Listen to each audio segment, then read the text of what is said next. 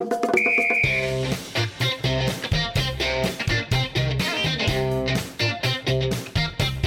ora and welcome. The Ferns captain swaps Munich for Florida, leaving Sarpreet Singh to fly the flag for Kiwis in Germany. Plus, Ryan Thomas is finally off the mark, and can the Phoenix pull in the crowds this weekend? Lining up for TVNZ Football Club today is Victor Waters, Jack Mabear and Simon Plum. We'll start off with Ali Riley because we'll hear from her in a little bit. She's swapped 3 degrees in Munich to a balmy 29 in Florida. It's probably not a bad switch for her, is it? No, it's right, but it's quite sad. I loved having the 2 Kiwis in Bayern. It was a nice touch, wasn't it? Really, really nice. But look, it's good to see her in the female version of the MLS. It's obviously Tom Sermanni's old club, so I wonder, what sort of influence he may have had over that move. But look, it's a good move in her career, definitely. And she'll be lining up with Alex Morgan, probably one of the biggest stars in football at the moment. Yeah, and she was delighted that she was joining the team, wasn't she? Like, tweeted welcome to the club, and seemed very positive about being able to train and play with her and stuff as well. So that's really exciting.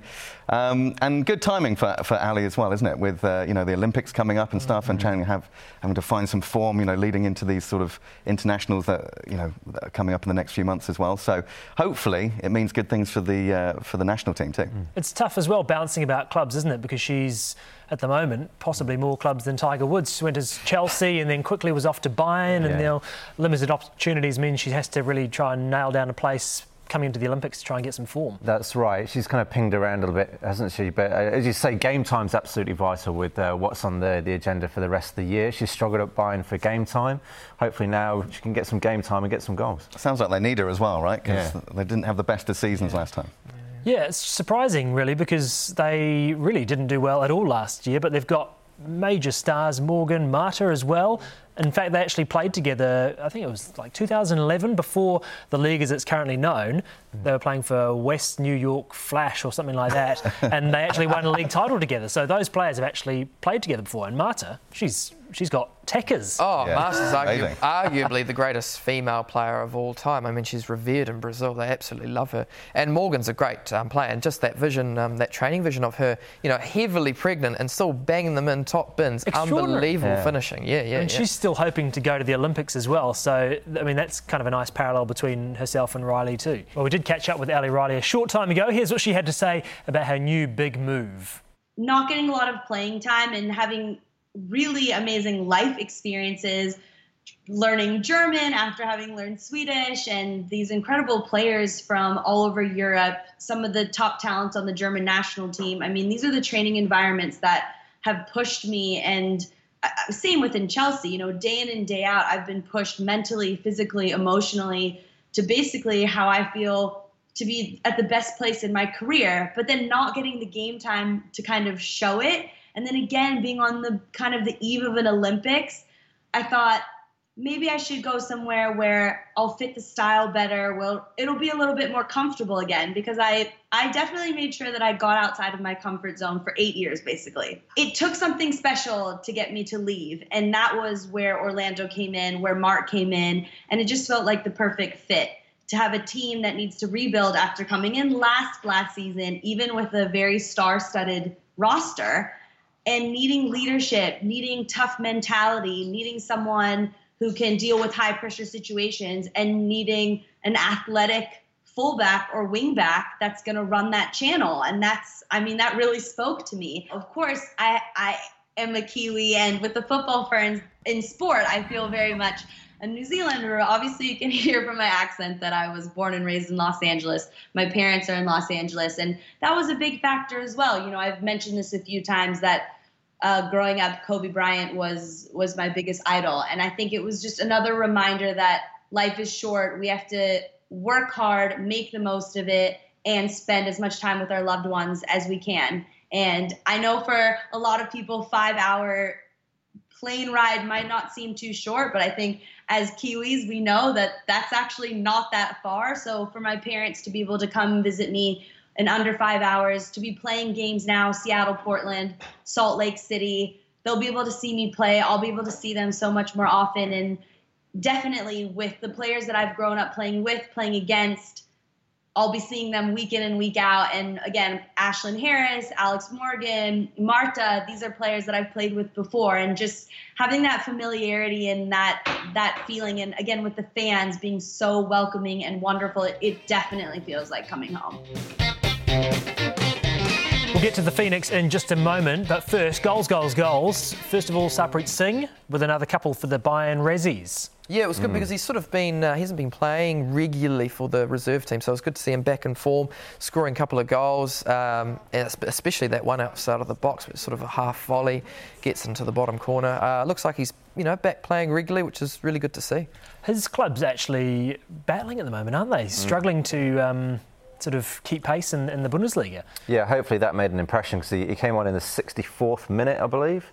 So to come on, get a brace, that kind of really stamps his authority on the game, and hopefully that will get him a start next time around. The other man who has been in the goals and could get his record 11th goal if he scores against Southampton is Chris Wood.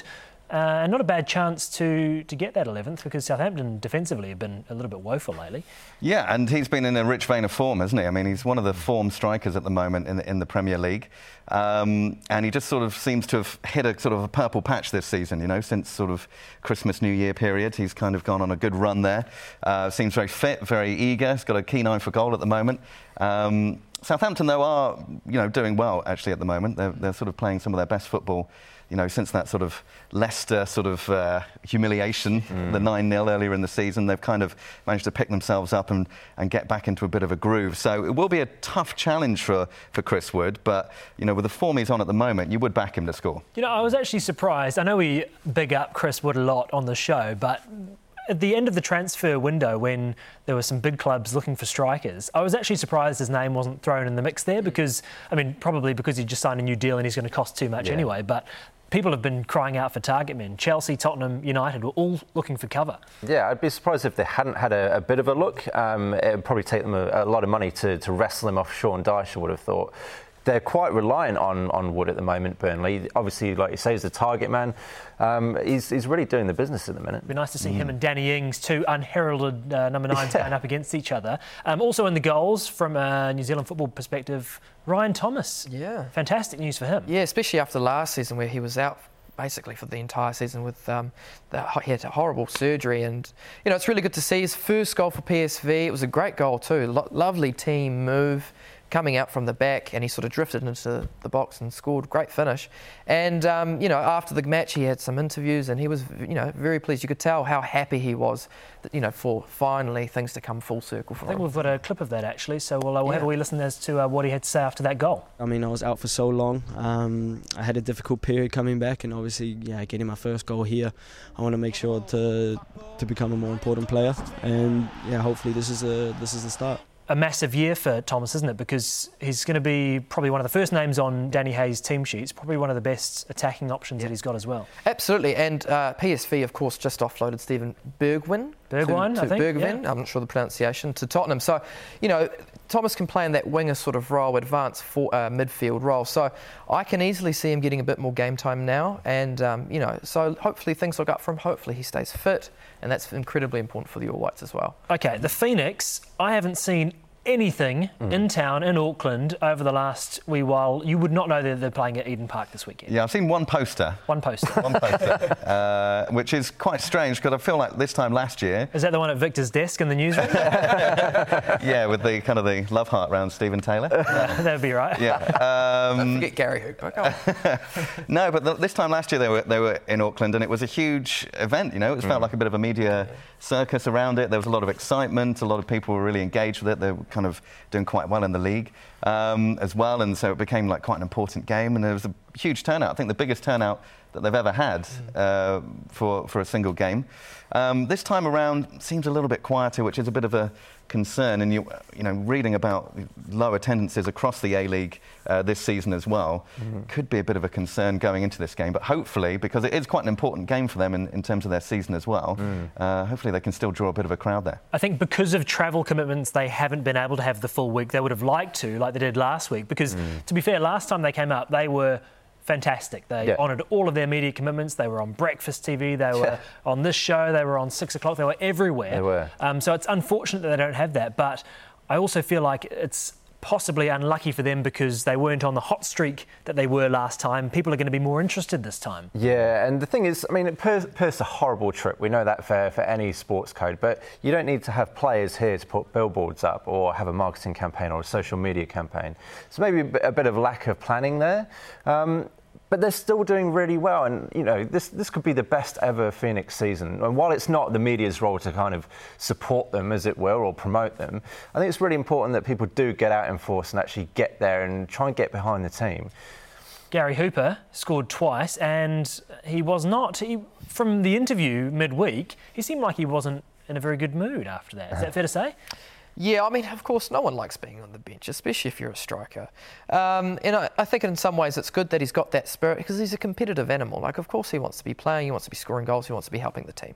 So I understand it from that point of view. I think it's just frustration. Of course, they didn't get a great result in Perth, so I wouldn't read too much into it. You've got to be careful, though, managing that kind of thing, don't you? Because you want that kind of fire in their belly, them desperate to get on the pitch and show what they can do, but you don't want it to tip over into that kind of animosity in the changing room. It's an interesting balance. I was listening to Peter Crouch, his great podcast as well, but he was talking about being on the bench and you want the team to win, but you don't want the guy in front of you to be scoring because, Yeah, exactly. That holds you back. Exactly. Yeah. So it's an interesting balance for strikers in particular because spaces are so limited. He's probably not been up to full fitness, though, but a couple of goals, that will be at a crucial part of the season. I mean, he could be a late bloomer for the Phoenix. Yeah, kind of similar to Sarpreet Singh, really. Come off the bench and get a couple of goals. You would think as well, having kind of puffed his chest out a little bit, he might actually get a start this time, but it's good to see competition. That is healthy, but the coach does need to manage it properly. Do you think it's a bit of squeaky wheel action midweek, sort of saying, look, I've got a couple of goals, but I don't like being on the bench? Yeah, well, it'd be interesting to see. I mean, if you're the coach, do you just give him his run and do you say, right, go on then, show us what you can do? Yeah. I think Tele's also been quite concerned with his injuries and he's really trying to manage his minutes and make sure, he's fit and healthy. So, yeah. They won't have Tim Payne in the side this weekend though, who got a couple of yellow cards. They were very controversial. I mean, so soft. I don't know what was going on with those. Yeah, particularly the second one. It just looked like the guy kind of fell over a bit. Even the Aussie commentators who are quite tend to lean one way, shall we say, even they were quite surprised by it, but they'll miss him for sure.